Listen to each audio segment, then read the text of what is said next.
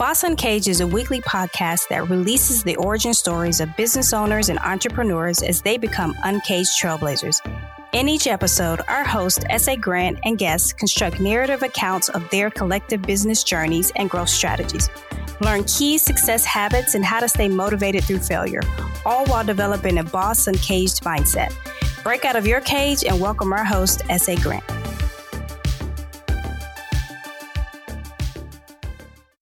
Welcome back to Boss Uncaged podcast. Today's show, like the story behind today's show is definitely interesting. I mean, reading this guy's bio, it was pretty interesting at like how this company got formatted and how they got started. And, you know, not every day you have someone that's sitting in front of you that actually survived going to court, first of all. Second of all, going to court being sued for trademark stuff. So when you kind of come out on top, especially when you're dealing with like a large corporation versus a little guy, it's definitely a breath of fresh air to have this individual on our show today. So I'm going to deem him, I was going to originally deem him the horologist boss, and I was like figuring that, you know, some people may know what that is, some people may not know what that is. So I would like to make it a little bit easier to comprehend. We're going to call him the timeless boss. RT, the floor is yours. Why don't you tell our audience a little bit about who you are and what we're talking about today?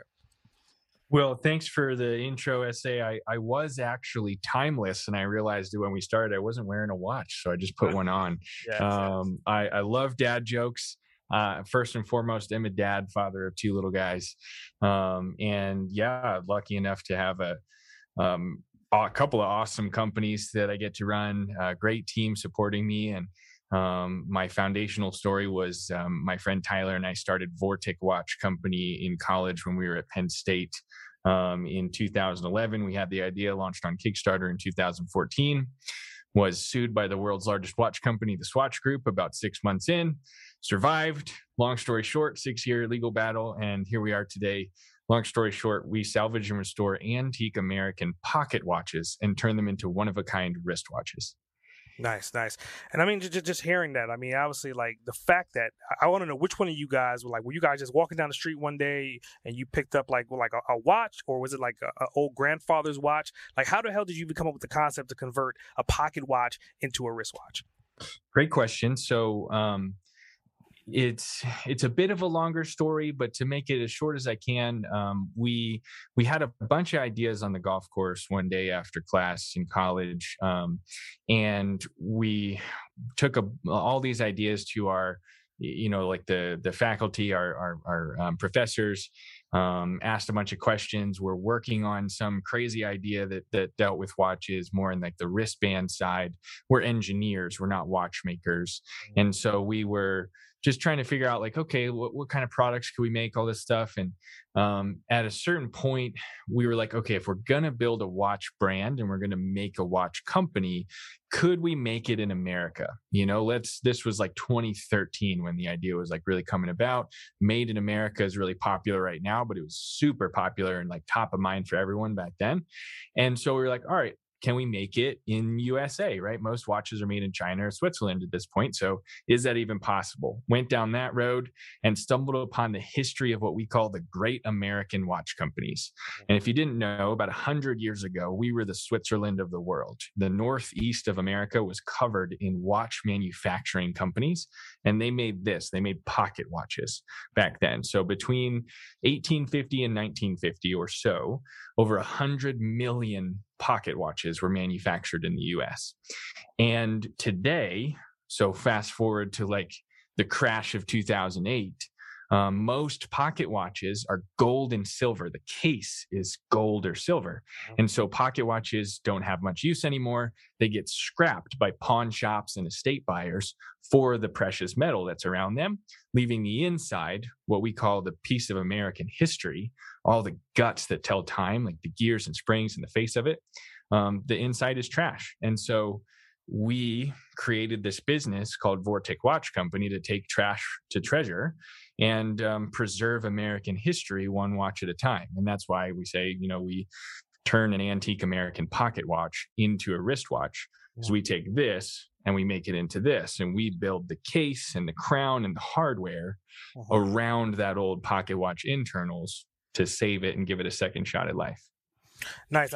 So it makes perfect sense. I mean, I think I was watching a video and you were deeming the pocket watches to be orphan watches. So like you're finding their new life, you're finding their new parents, and you're collaborating and you're rebuilding them and you're giving them new life, like you said. So that's definitely awesome. I mean, you're repurposing American history. So with that, I mean, let's talk about a thing you said back in 2012. So 2014 is when you kind of did the Kickstarter. So how did that come to fruition?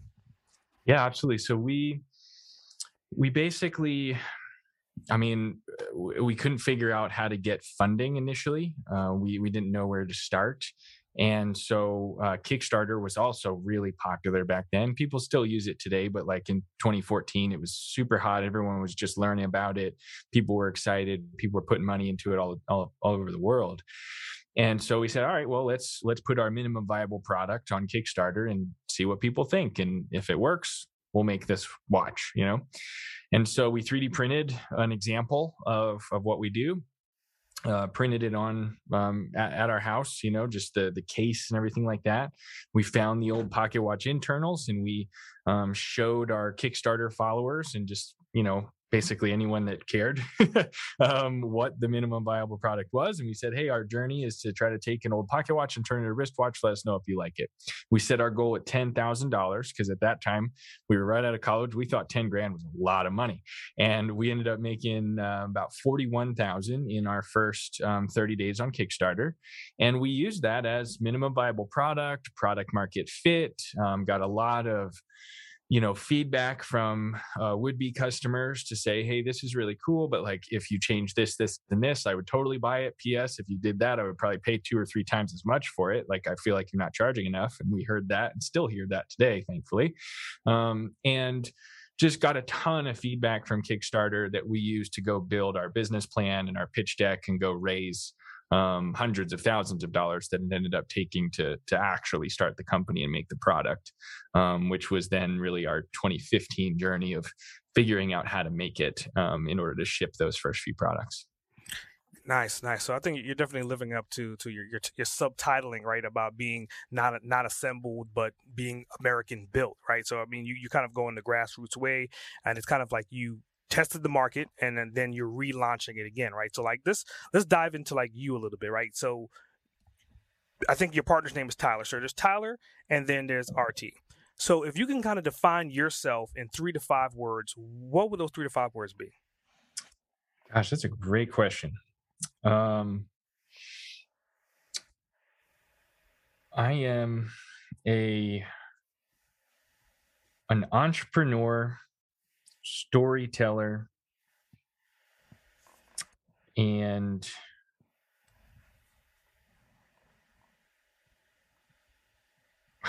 what's in my head is get it doneer.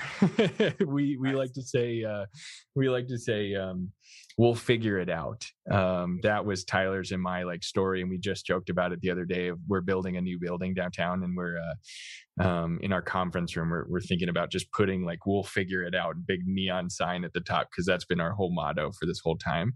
But yeah, I would say I'm first and foremost an entrepreneur. I would say lifestyle entrepreneur in the terms of like multi-passionate is probably a good way to say. I have multiple companies. I think I'm up to 6 or 8 LLCs at this point for myself. And I just keep having crazy ideas all the time. And I keep saying yes to myself and just doing it. And I keep finding great people to help me figure out how to do it. Wow. And that it goes back to that, like, we'll figure it out kind of concept that Tyler and I set out on is, when we have a good idea, like taking a pocket watch and turning it into a wristwatch, a lot of stuff has to happen between the idea and the concept. But we figured it out, and we totally can. And then add to that the marketing side. I also have a marketing agency called Carter and Custer, and we're storytellers. That's really my passion. When you go nature versus nurture, I think by nature I'm an entrepreneur. I was born that way. I can't get out of it. But nurture, my parents, both of my parents were ad men and ad women, right? My mom and dad both worked for huge advertising agencies their whole careers. And so I grew up watching the Super Bowl for the advertisements, not for the game. And so I just love advertising. I love marketing. I love story-based advertising. Basically, I love selling without selling. You tell a story, and by the time you finish the story, the customer wants to buy whatever you put in front of them. And you didn't even tell them how much it costs. So that's me. Very true. Very true. So, I mean, going off of that storytelling thing, I mean, I want you to kind of talk about the story about the railroad grade pocket watches and the safety mechanism. Like, I think you told a really good story about how that came to be and how you guys had to overcome like that safety mechanism. And then you created a whole new product by figuring out how to solve that problem. Yeah. Awesome question. And I don't talk about this much except when we're talking about that product, which we call the Railroad Edition. So most pocket watches are set with the crown. It's called pendant set. So the crown at the top of the watch, you just pull the crown out. It has a little click, and then you pop it back in. And when you pull it out, you can change the time. And when you pop it back in, it's locked in and it's just taken away. On the Railroad pocket watches, the crown doesn't articulate. You can't move the crown. You actually have to take the entire front glass off of the pocket watch. And then there's a little lever, typically up near like 1 or 2 o'clock on the face of the watch.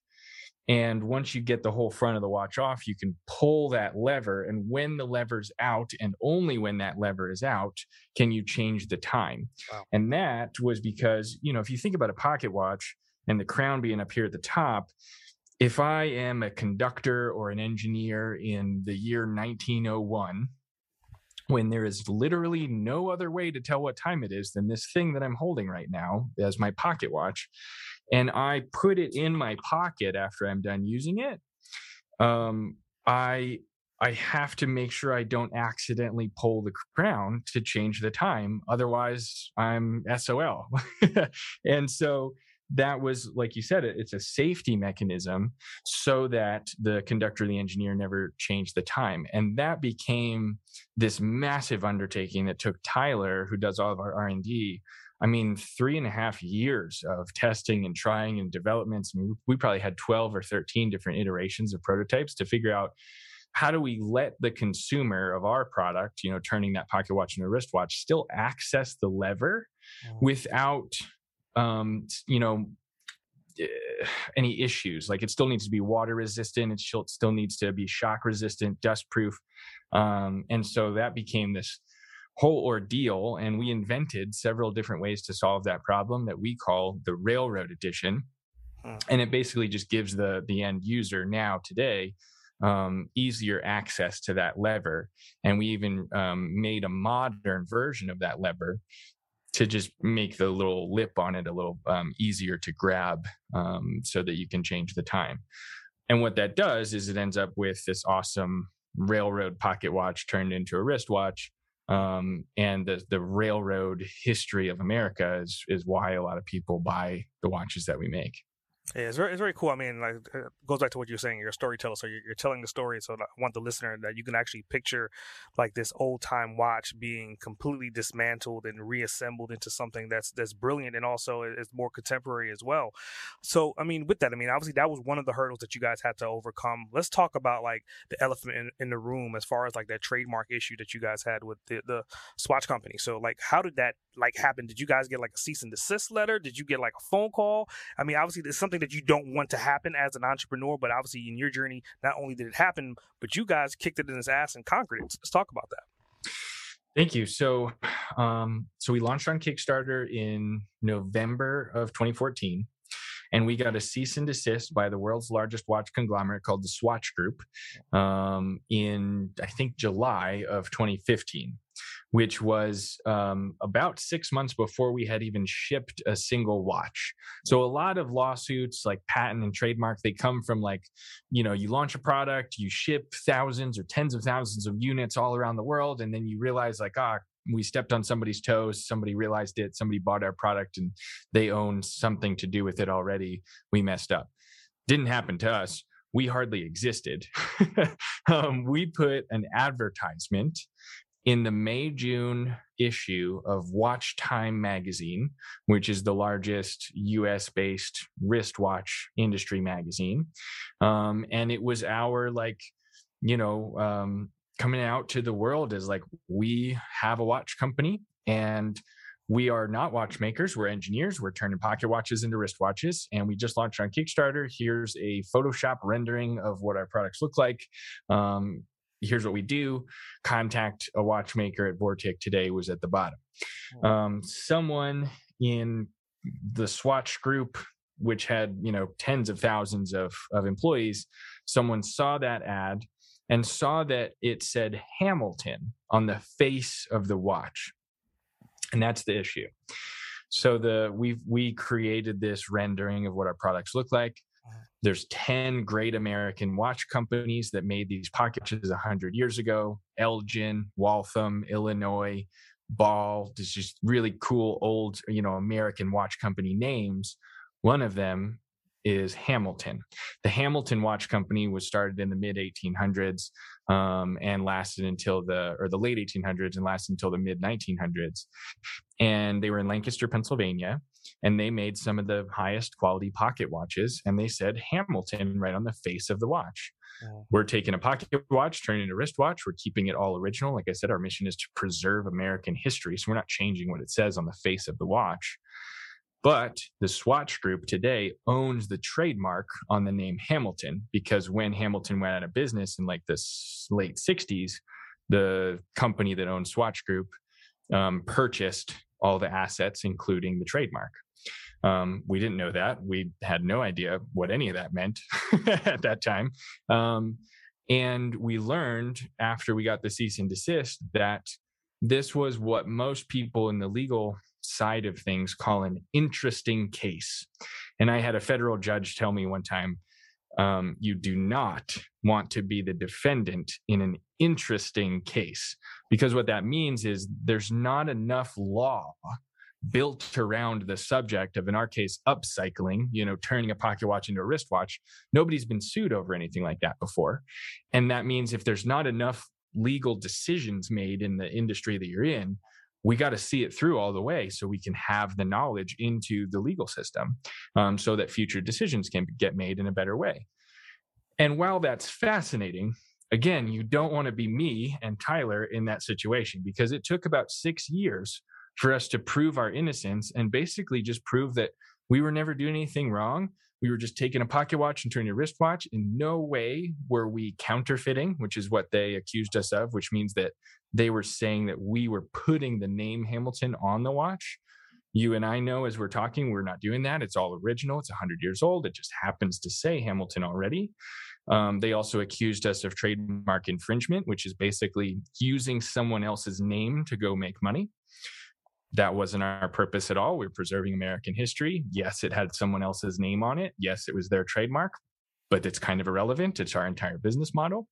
Yeah. Like I said, it unfortunately took us about 6 years of back and forth and different legal battles to prove everything I just said. Wow. Yeah. I'm just listening to it. I mean, it's, hopefully entrepreneurs don't have to go through this, but again, it's a real thing that definitely happens, and you guys kind of tackled it. And it's again, the key word you use, upcycling. Upcycling is one of these things that potentially has been around forever, but now it has a name. It's been branded. So like now they're going to have to kind of figure out the legalities of that. So like this time travel back, right? I mean, like, a lot about watches. Like I'm listening to you and you sound like a historian, right? Like, I mean, you're telling us facts, you're telling us dates, you're telling us names. Like, what kind of kid were you? Were you the kid that was memorizing the almanac, or were you a kid that was out there on a soccer team? Like, which one were you, man? Neither. I was a farm boy. I am the fourth generation of DeLong Christmas Tree Farm. So my great grandfather started a Christmas tree farm in Reading, outside of Reading, Pennsylvania, in 1941. I am an only child, and so I inherited that farm. And my childhood was basically preparing me to take over the farm someday, and trying to make me the best potential entrepreneur / small business owner that my family could make me. And that Christmas tree farm was our family's side hustle for decades. I mean, most of its life, mostly because Christmas tree farms, especially only about 40 acres, which is what we had, they just can't make enough money for a whole family to live off of. Especially in the early 2000s, when everyone and their mother was selling Christmas trees, Walmart, Home Depot, and you could get a Christmas tree for $25. Now you can buy them at Whole Foods.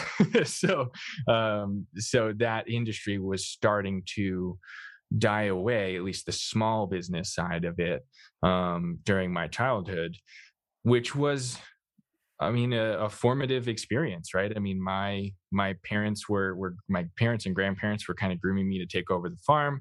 I loved Legos, to try to answer your question in that way. Like I've always been like a little nerdy in terms of like, I just want to understand how things work. I really like learning how things are made.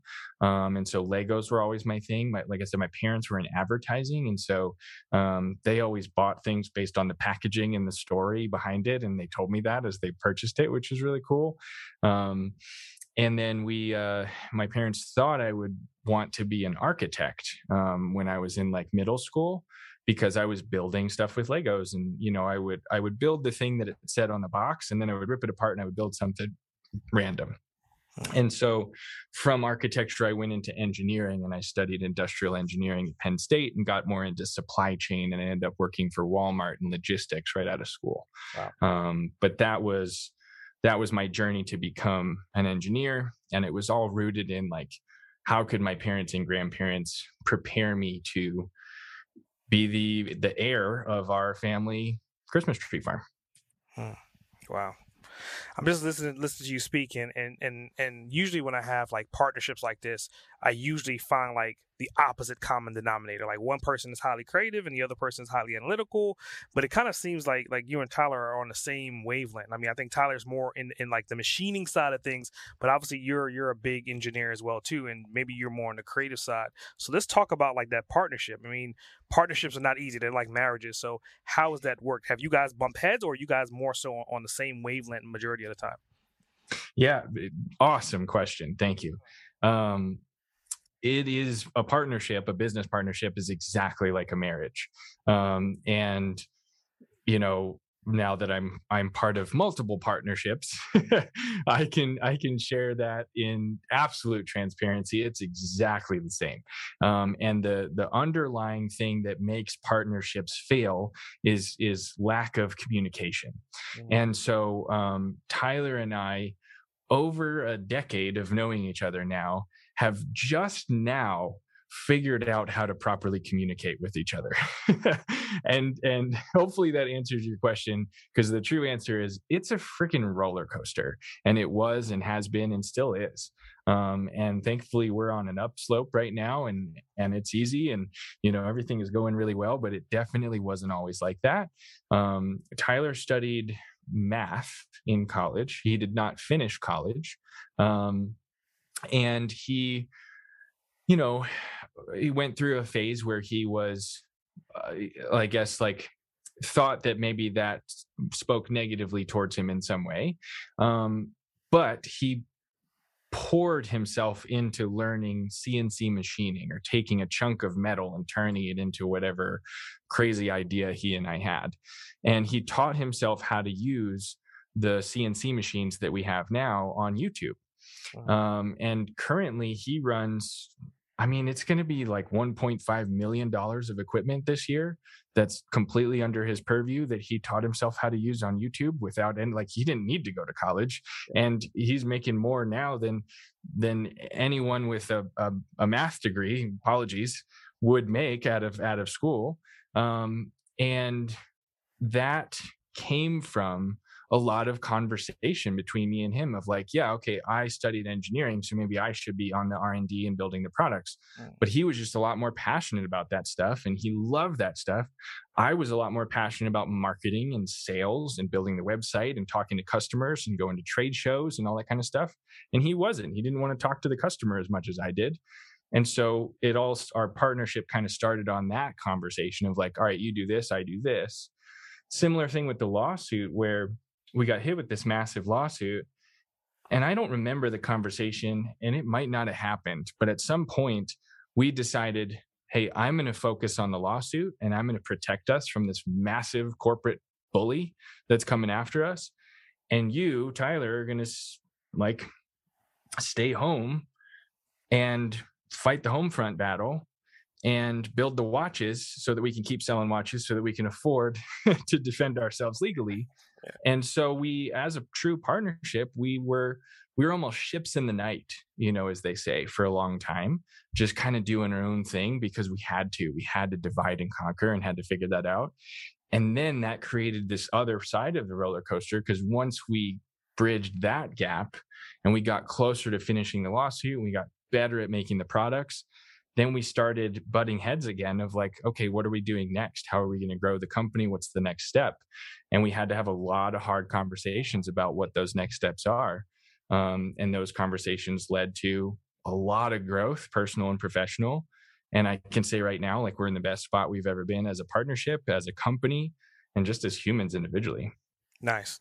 Yeah, I can definitely see that. I mean, like, when you're talking about marketing, I can see like you're glowing, you're lighting up. And when I think about Tyler, I see him hugging a machine, completely happy when a new machine comes in.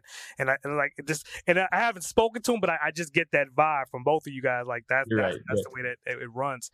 So let's talk about like, the perception of overnight success. Because like now your company is growing, it's prosperous. You guys are in a scaling mode. You're heading towards the moon, and now your name's probably popping up left and right everywhere. So the perception of a regular person is like, who they just pop out of nowhere. But in reality, how long have you guys been on this path to where you are right now?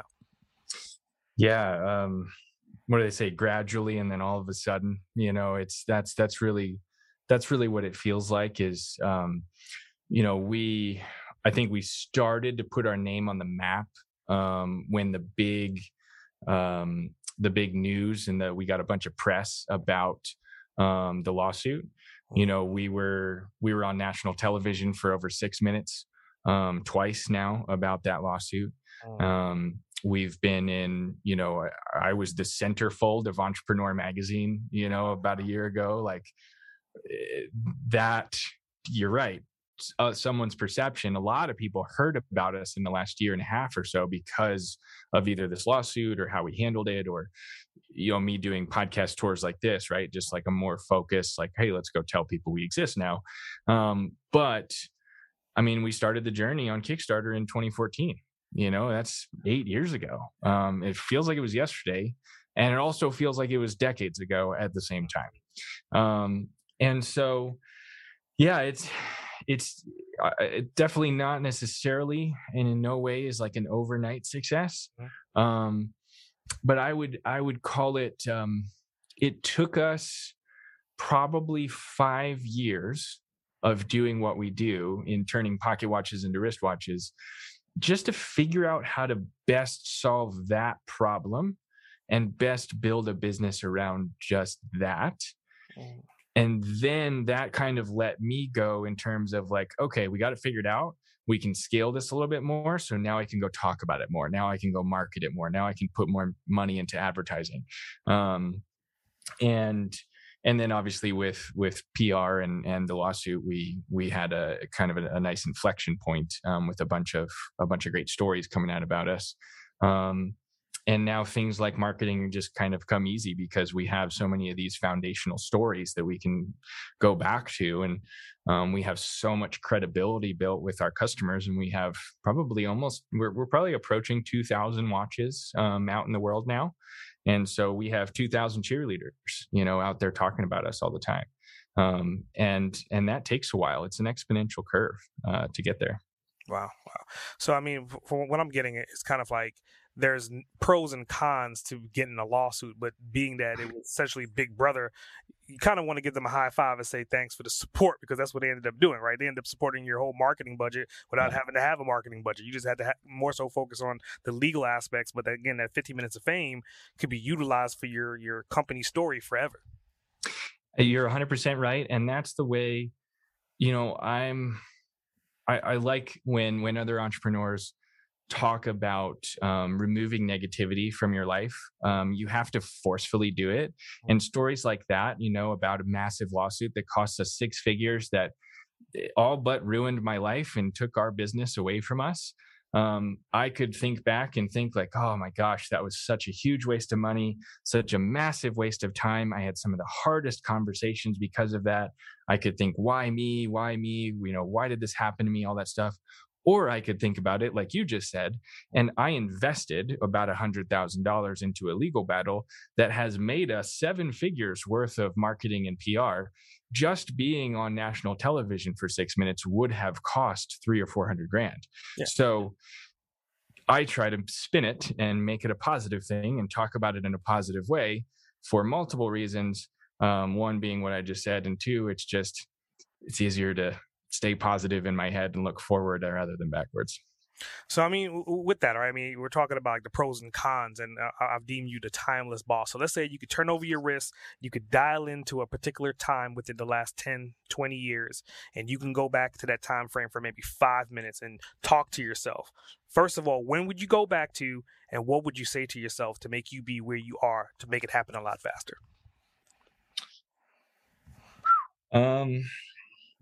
Gosh.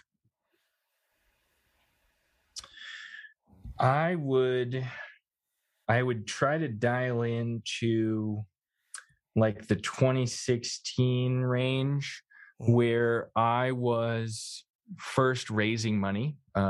We were raising, I think in 2016, 2017, I raised $500,000 or $600,000 in equity round of financing for the company. And at that time, we were trying to figure out how to scale what we do right now in a massive way and say like, all right, we take pocket watches and wristwatches. It's really, really hard to do what we do, but we have some plans. We're going to figure it out, and we're going to get to 3,000 or 4,000 watches a year. And we're going to sell them for $1,500 to $2,000 a piece, and we're going to make millions of dollars, and it's going to be awesome. And that was the plan. And we had all these other, side products and all these other things we were doing. I wish I could dial back into that time and sit myself and Tyler down and say, guys, that's cute that you want to scale this business, but this is an unscalable business. Just make a few hundred watches a year, charge 4 times what you're charging right now, and then build another business that's a lot more scalable right alongside, like a sister company or something. And fast forward to today, that's what we're doing today. Because we realized after almost 8 years of trying to figure this out, that it's really hard to take a pocket watch from 100 years ago and turn it into a wristwatch. And so we're just going to own that, be the best in the world at it, make 400 watches a year, charge $5,000 or so a piece for them. And that's it. And it's just a buy it or don't customer. Like there's 400. So you're lucky to get one. And that's the vibe that we're trying to give off now as a company. And I'll tell you what, it's working better than anything else we've ever done, for a number of reasons. But just because we kind of swallowed our pride and said, you know what?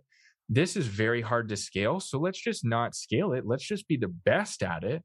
Let's make one watch a day. And that's what we do. We come out with one new one-of-a-kind watch every single day. Wow. And when it's sold, it's gone. It posts on our website at 12 noon Mountain Time. And typically they sell in minutes. And that's such a beautiful business model, and no one else can do it. And no one else even does the pocket watch to wristwatch thing, period. So that's really cool.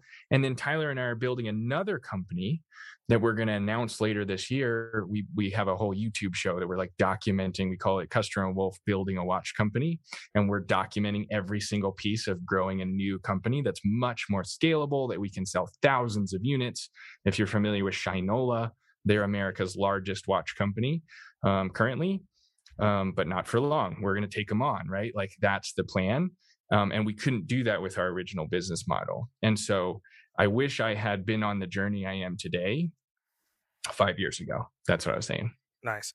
I think that was a solid segue because, you talked about being in supply chain and working for one of the big manufacturers per se, right? I was wondering okay, supply and demand. Eventually these watches potentially could run out because they're not creating any more. So you kind of answered that question. I mean, and again, I want to kind of figure out if you did not go down the road to say branch out and make more of a manufacturing play, how were you going to be sustainable with the limited amount of pocket watches in the world? Yep. Yeah. And that's, I think I answered most of that, but I would add just that, since there was 100 million pocket watches made 100 years ago, even if 1% of them still exist, Yep. which is low, like it's much more than that. But even if 1% of them still exist, that means we have 1 million pocket watches to work from. And if we only make 300 to 400 watches a year, we'll at least have plenty for my lifetime. And that's about as far ahead as I can possibly think. Hopefully my sons or Tyler's kids want to take over Vortic Watch Company someday. But you can't plan for that. So we're just looking 5 to 10 years into the future. And we have enough pocket watches that we can make the best of them into wristwatches for the foreseeable future. And we're just going to keep doing that. And, just that's Vortic Watch Company as it stands right now. We're not going to touch it. I keep saying to the whole team, and Tyler does too, don't turn any knobs, don't switch any levers. If you don't know what it does, don't touch it. Everything's working and we got to keep this thing going. We built a machine and it's awesome. And then we're going to build a whole second company alongside of it that we call a sister company, basically building our own little parent company like Swatch Group. Shout out to them. Thanks for the inspiration. And we're going to have our own, conglomerate, as it were, but starting small and building a separate company in order to achieve that growth. Nice. So I think a couple things you brought up. You brought up legacy a couple different times, coming from the farm being, given to you. And then now you're talking about potentially your kids and Tyler's kids picking up this new farm of watches moving forward. So how do you guys currently, I think your parents are also in advertising as well, right? So they were like, you said mad men, mad women. That's a different state of mind versus where you are right now. So I want to talk about your family life and your current work life. What's that work-life balance looking like for you currently? Yeah. So one of my friends, his name's Kyle Depius. He wrote a book called Guys Trip. He does these really cool trips for guys that you might imagine that's what he does. And he talks about that a lot in terms of work-life balance, but he calls it work-life integration. And I like that way of looking at it because, to be transparent, I have zero balance. There's no balance going on over here. And I wouldn't have it any other way. So my partner, her name's Lindsay. We have 2 little boys, Sawyer and Wesley. And she is also an entrepreneur, and she understands me. She understands that it's hard to turn my brain off and stop thinking about work.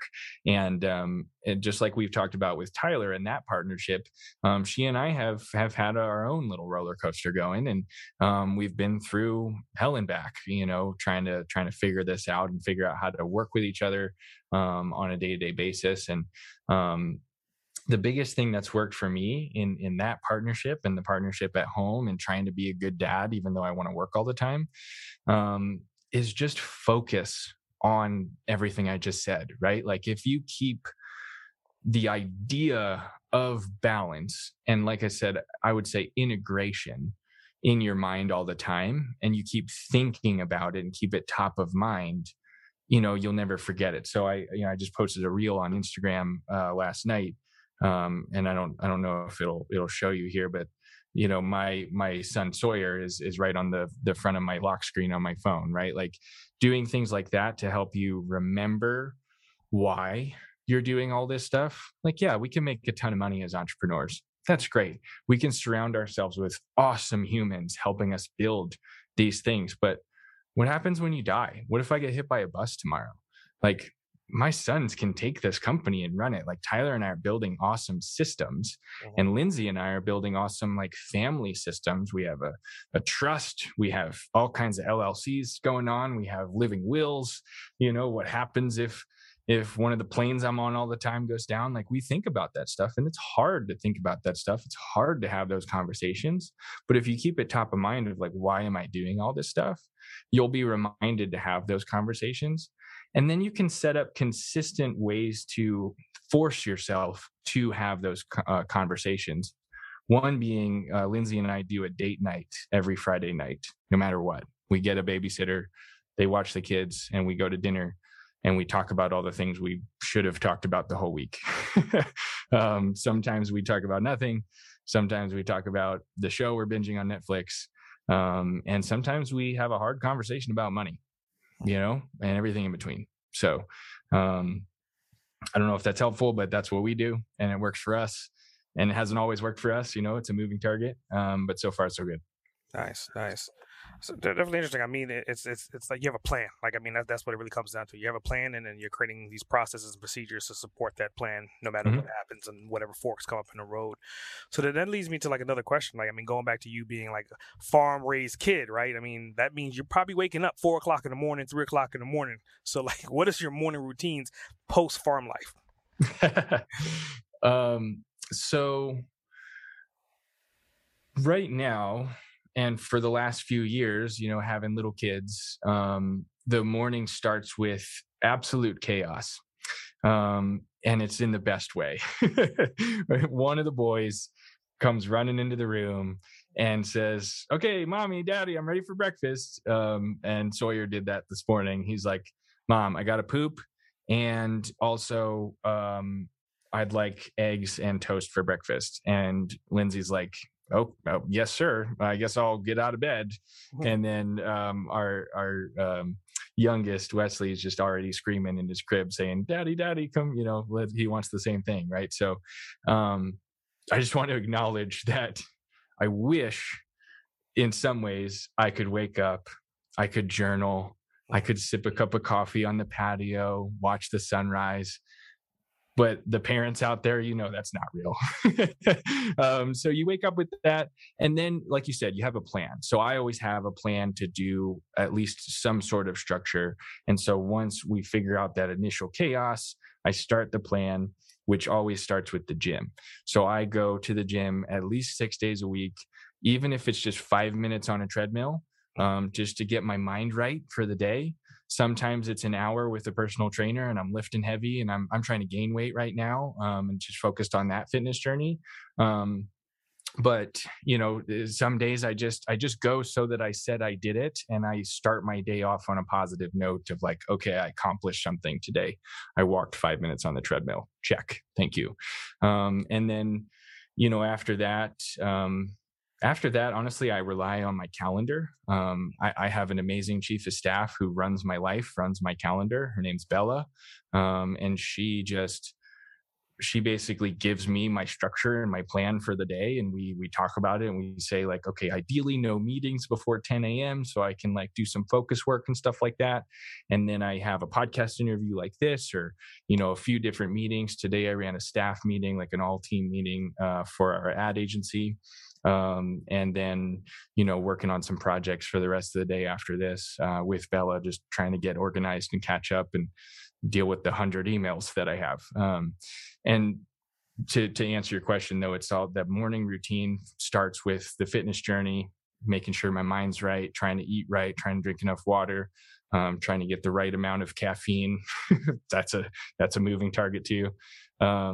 And then I look at my calendar and I do what my calendar says, which has been a huge pro tip for me. Like every Sunday, I look at the calendar, I make sure it's right. I make sure I don't have any weird gaps. I make sure I can actually have enough time between my meetings to like recap and focus and prep for the next one. And then I optimize it accordingly. And that way, every morning when I wake up and I look at the calendar, I can just do what I'm told and show up to the meetings. It's a lot less stress that way for me. Wow. I mean, just listening to you, I mean, it's you're eating and you're sleeping and you're breathing entrepreneurism through and through. So, I mean, I definitely I love hearing that, first of all, right? So I think one of the key things that you said was essentially like being focused and optimizing. And I think all of these different keywords that you're utilizing in this conversation, I would think that, you're really studious as well too. So are you reading any books, or have you read any books in your early part of your career that kind of helped you to get to where you are currently? Yeah, great question. I have read a few books. I am not, I would not say that I'm well read by any means. It's been a challenge put back on me by some of my peers and some of my advisors and people I look up to, is like, hey, I just have so many things that I'm doing that I make excuses for myself as to why I don't have time to read. But I live now about 20 minutes from our office building that's under construction right now. And when that stops, my plan, or when we can move in, my plan is I'll have 40 minutes in the car every at least 4 days a week, And so I plan to listen to more podcasts, listen to audiobooks, things like that. When I am in the car, I am listening to audiobooks, and the most recent one that I'm in is Money Master the Game by Tony Robbins. I'm about halfway through it. Super long book, but really worth it. It's all about investing your money wisely, and that's kind of another journey I'm on right now. Is okay, we're making money. What do I do with this money? So that's the current journey, and that's why I'm reading that book. In the past, though, the other question is a really good one. Is the formative books. Tyler and I read Building a Story Brand by Don Miller and Start With Why by Simon Sinek at the same time, during the time that we were raising money for Vortic. And we used those two books to rebuild all of our marketing, all of our storytelling. Our homepage of our website is still the same as after we read those books. If you go to vorticwatches.com and you scroll down, you'll literally see the words, what we do, why we do it, and how to buy it. And then there's a little description under it, answering that question, and a button so that you can go buy it. And that's all right at the top. Don Miller, I think, says above the fold. And so we read those two books, and Start With Why is huge, for storytelling and just like people understanding not just what you do and how you do it, but why you do it. And then Building a Story Brand. I mean, I listen to his podcast, and I'm just like a super fan of Don Miller. Like, I think he even says it, like, he's not saying anything that nobody already kind of like knows. He's just putting it into a way that we can actually use that and build a story brand out of the companies and the brands that we have. Nice. So one little quick tip about like the audiobooks. I listen to audiobooks. I'm at the point now I listen to about maybe a book or two on average in 24 to 48 hours. Nice. Cool. The speed of the books, man. If you turn that book to 1.5 or 2.0 speed, you will cut down on that time significantly. And believe it or not, your brain will just adapt to the speed really quickly, and you'll get way more information a lot quicker. Somebody else told me that, and I tried 1.5 speed with Tony Robbins' book, and Tony Robbins' voice at 1.5 is intense. I'll tell you what. But in general, yes, I'm sure that works. As soon as I think he read the first chapter, and then it switched to another author that was much easier to understand at 1.5. So that's a solid pro tip, because I do that. I've done that on my the last audiobook. But now that I think about it, I was listening to everything on the slow speed before that. And so it's not like I wasted time, but now I'll remember, thanks to you. I appreciate that. Cool. So I'm going into like this time frame. I mean, we talked about legacy. We talked about the kids. We talked about your morning routines, books that you're reading. So, I mean, you're on a scale of projection, and you're about to create a whole sister company. So where do you ideally see this metropolis that you're building and developing 20 years from now?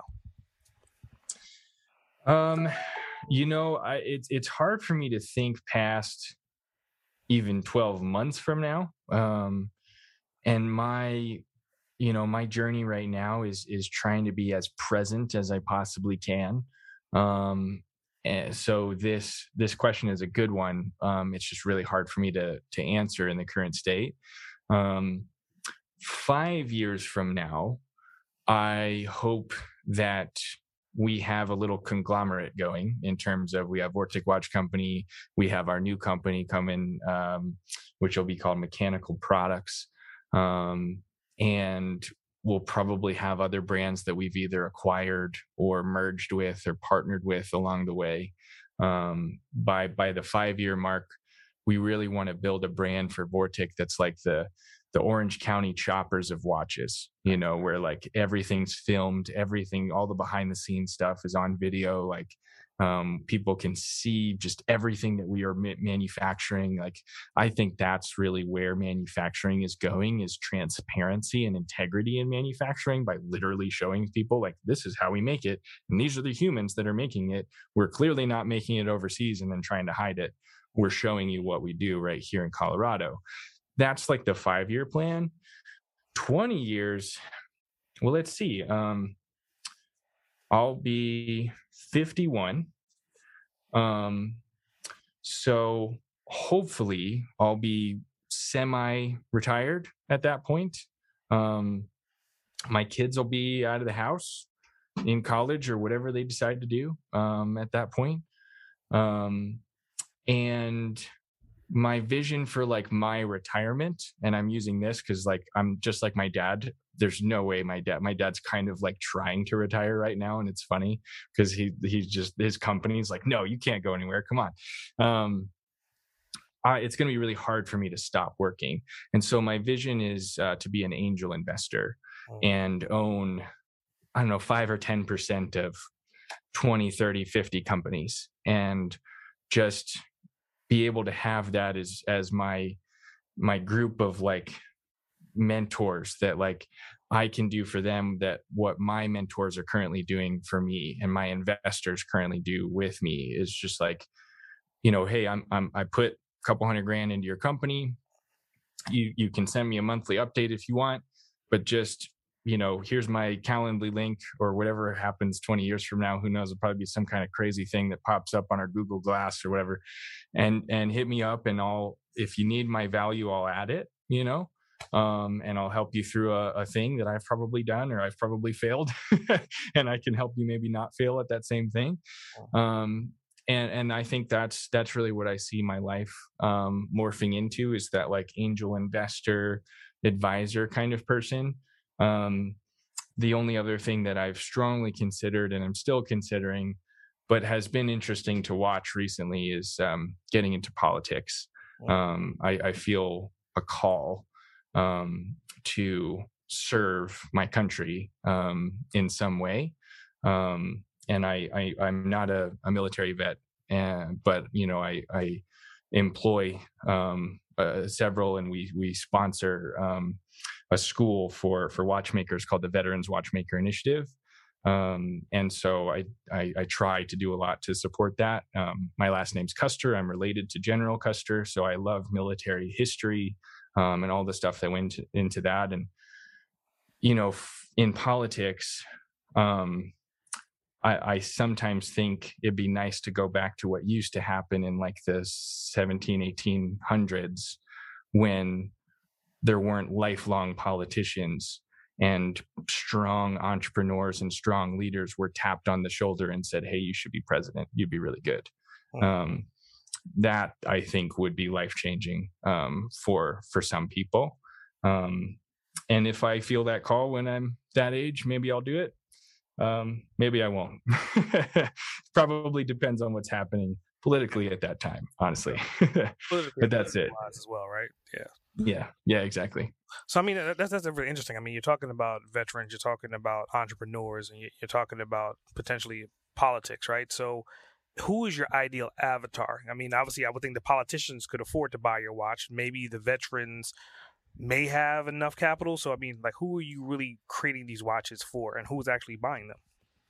Yeah, awesome question.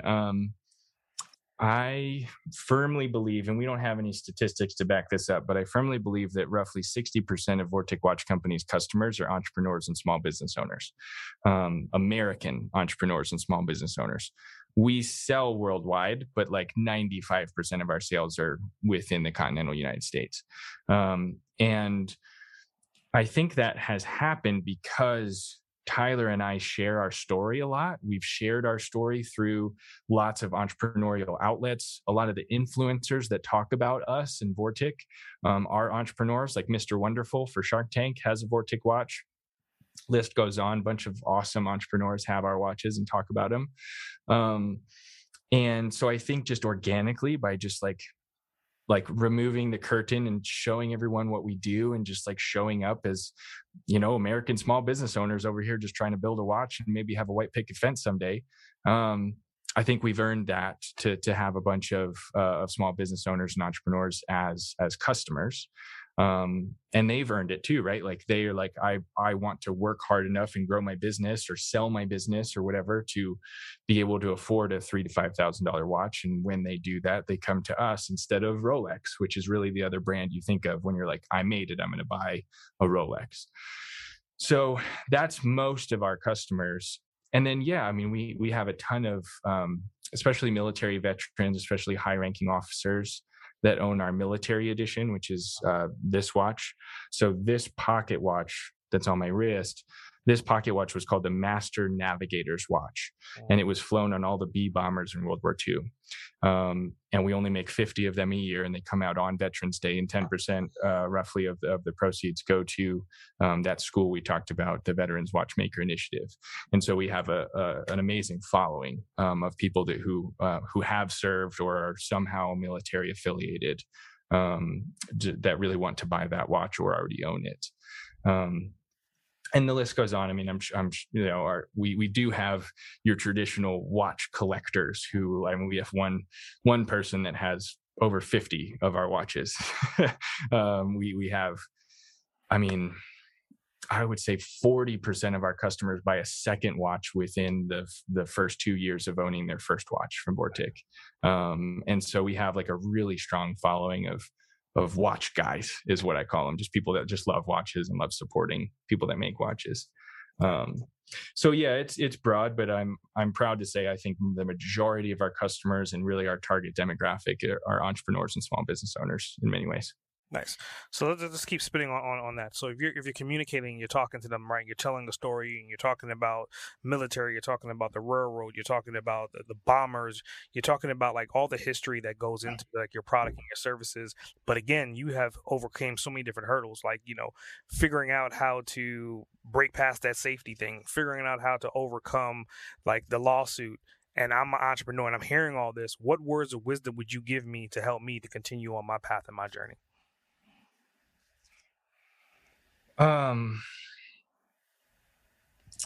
So I heard a quote recently, and it's a quote from a poet. And so I will inherently botch it because I am not a poet. But it's the poet's name is Adam in Q. And he said, "I'm living by the beach and I never see the ocean." And what that means, and I lost my shit when he said that, and I'm getting emotional now just thinking about it, because I've been advised that I should feel a lot more gratitude for how far I've come and all the work that I've done and we've done. But as discussed, I feel strongly about how I need to keep looking forward, and my goals are massive as compared to where I am right now. Mm-hmm. But when you look back and you look at what you've built, and I try to think for a second, look at what I've done, you know, look at all these jobs that exist because of me and of us and me and Tyler having those hard conversations to figure it out so we can employ an amazing team and build the coolest watch on planet Earth. Like, you have to periodically look backwards and think about all the awesome stuff that you did yesterday and last week and last month and last year, so that you can just give yourself that perspective of, you know, just be proud of yourself for a minute. And that's okay. A lot of people tell us we shouldn't feel that, or at least that's what we perceive as entrepreneurs, is we shouldn't look backwards. We should be forward looking all the time. Go make money, right? But like, we are so blessed. I am so lucky that I get to wake up every day and do whatever the hell I want. And I am so grateful for that. And so my current journey on that, after I heard that quote, I was finally inspired to actually use one of the 4 or 5 gratitude journals that I recently purchased.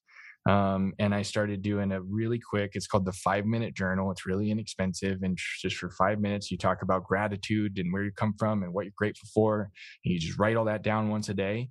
And that has created an insane inflection point in my life recently, where I feel better about looking backwards and being proud of myself and being proud of my team and my family.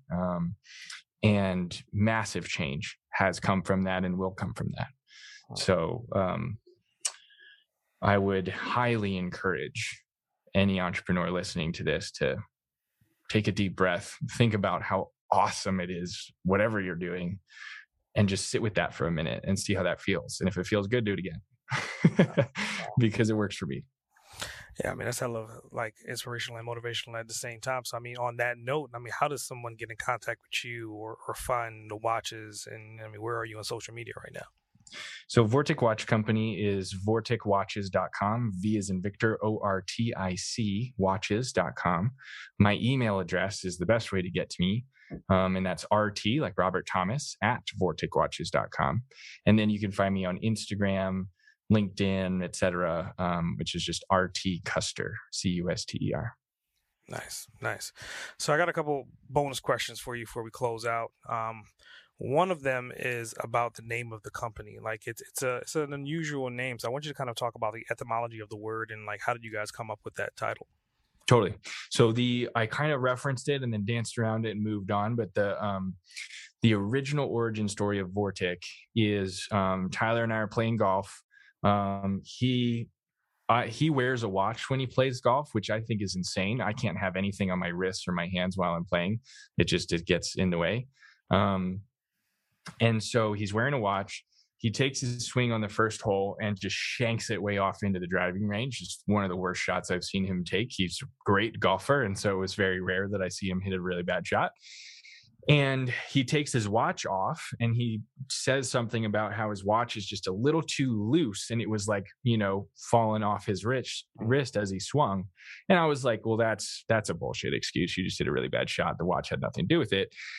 But that created this conversation for the whole rest of the golf round of like, how could we solve that problem? I wonder if we could invent a watch that you turned a dial or something on the watch and it tightened the band around your wrist in tiny little increments, making what we called the perfect fit standard. Oh. And that is, if you're familiar with BOA technologies, like the ski boots and golf shoes that you just turn a little knob and it tightens the laces of the boots around your foot. We invented that for watches and we still own the patent.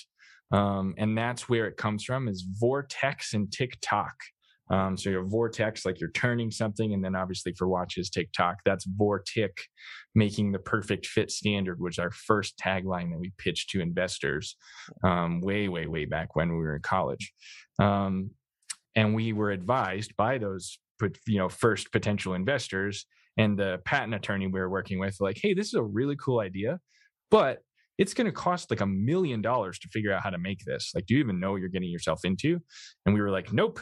What should we do instead? And they were like, what if you just came up with like something that's easier to make that you could like build a brand on and then maybe circle back to that idea at some point later? And that's what we did. And we had the pocket watch into wristwatch idea. That's what we launched with. We still called the company Vortic because we really like that name. And to your point, it's different, it stands out in some ways. And now I say Vortex and tick-tock, a beautiful clash of old and new, which is my way of taking that story and making it a lot shorter for everyone in a pitch conversation. And as we talked about, that second product idea ended up being much more difficult to make than we thought and was much more popular. I mean, people love the idea of taking a pocket watch, turning a wristwatch, and we just haven't had time to circle back to that first idea. And you know what? At this point, we might not, because we've learned so much about the watch industry. There's other ways to solve that problem. It was cool in 2011 when we had the idea, but now we got all kinds of other ideas that are a lot more interesting to us right now. Nice. A hell of an answer. So going into like, I think I'm gonna switch it up because I usually have like my signature question, but being that you're a descendant of Custer himself, right? This question is like, if it was possible for you to spend 24 hours with your great grandfather, like what would you think that conversation with you and him would be like, considering his legacy and considering the legacy that you're creating today? So I am a seventh cousin of General Custer. So my like great grandfather was his, I don't know, uncle, brother, something like that, right? But let's pretend I was actually a descendant of him, because I love this question. If I could hang out with General George Armstrong, I would try to spend the entire time talking about leadership. I've read a couple books about him.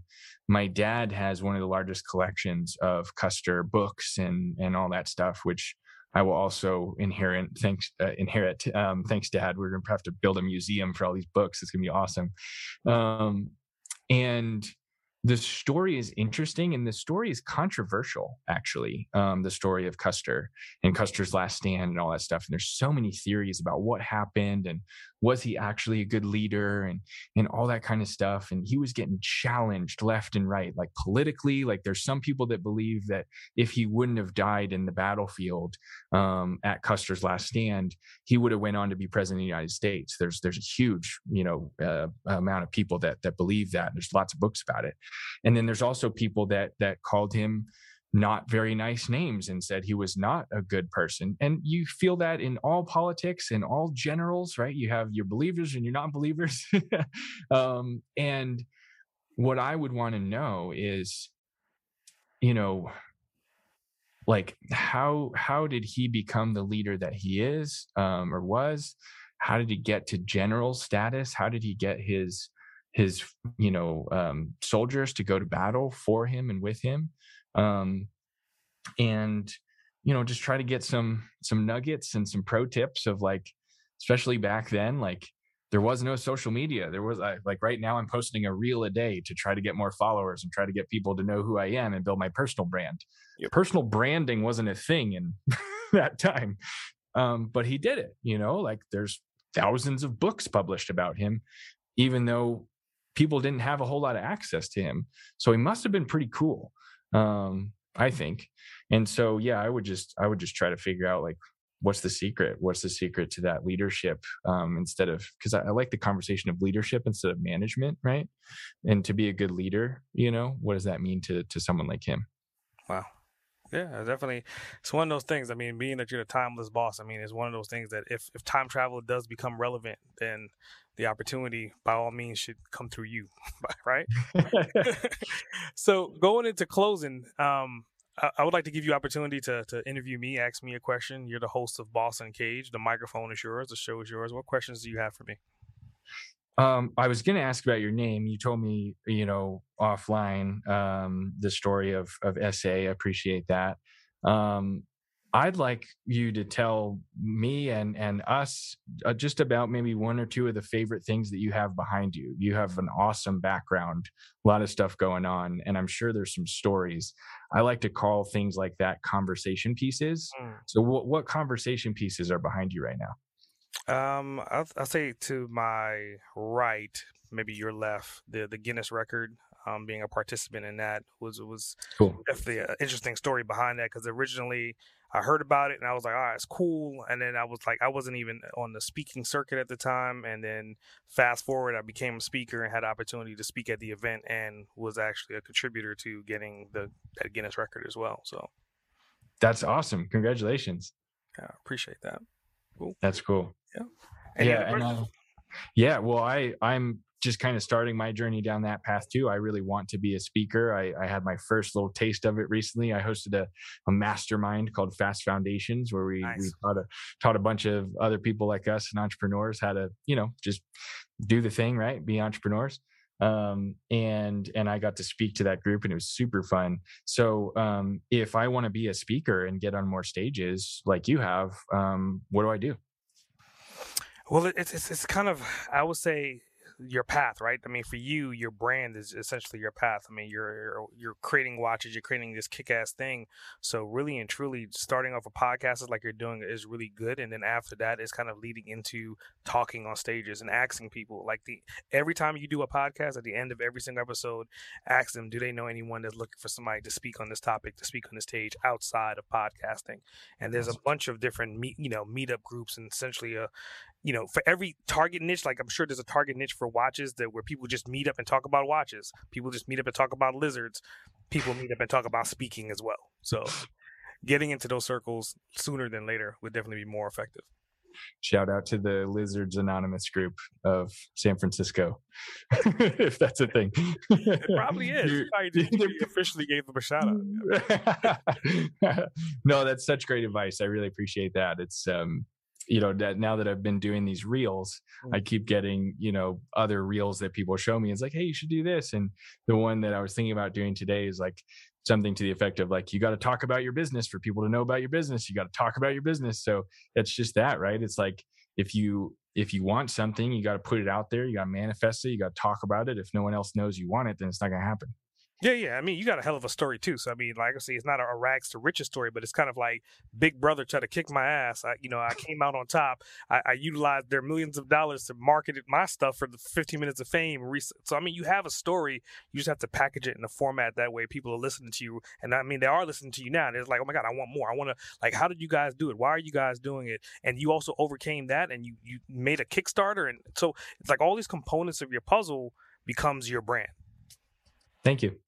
Yeah, that's really why I wanted to be on a bunch of podcasts, was really just for the practice. Obviously it's great marketing, and hopefully someone listening to this will go to vorticwatches.com and buy a watch, but at worst, I feel like this is just fantastic practice, and I get to meet awesome humans like you, S.A. Thanks so much for having me. Well, the pleasure was all mine. I mean, I definitely thank you for taking time out your busy schedule today. And I mean, hopefully you got a solid mountain view out in Colorado, and I wish you the best. Thanks, sir. Talk to you soon, I'm sure. Great. S.A. Grant, over and out. Thanks for tuning in to another episode of Boss Uncaged. I hope you got some helpful insight and clarity to the diverse approach on your journey to becoming an uncaged trailblazer. Don't forget to subscribe, rate, review, and share the podcast. If this podcast has helped you, or you have any additional questions, reach out and let me know. Email me at ask@sagrant.com, or drop me your thoughts via a call or text at 762-233-BOSS. That's 762-233-2677. I would love to hear from you. Remember, to become a boss in cage, you have to release your inner beast. S.A. Grant, signing off. Listeners of Boss Uncaged are invited to download a free copy of our host, S.A. Grant's insightful ebook, Become an Uncaged Trailblazer. Learn how to release your primal success in 15 minutes a day. Download now at www.bossuncaged.com/freebook.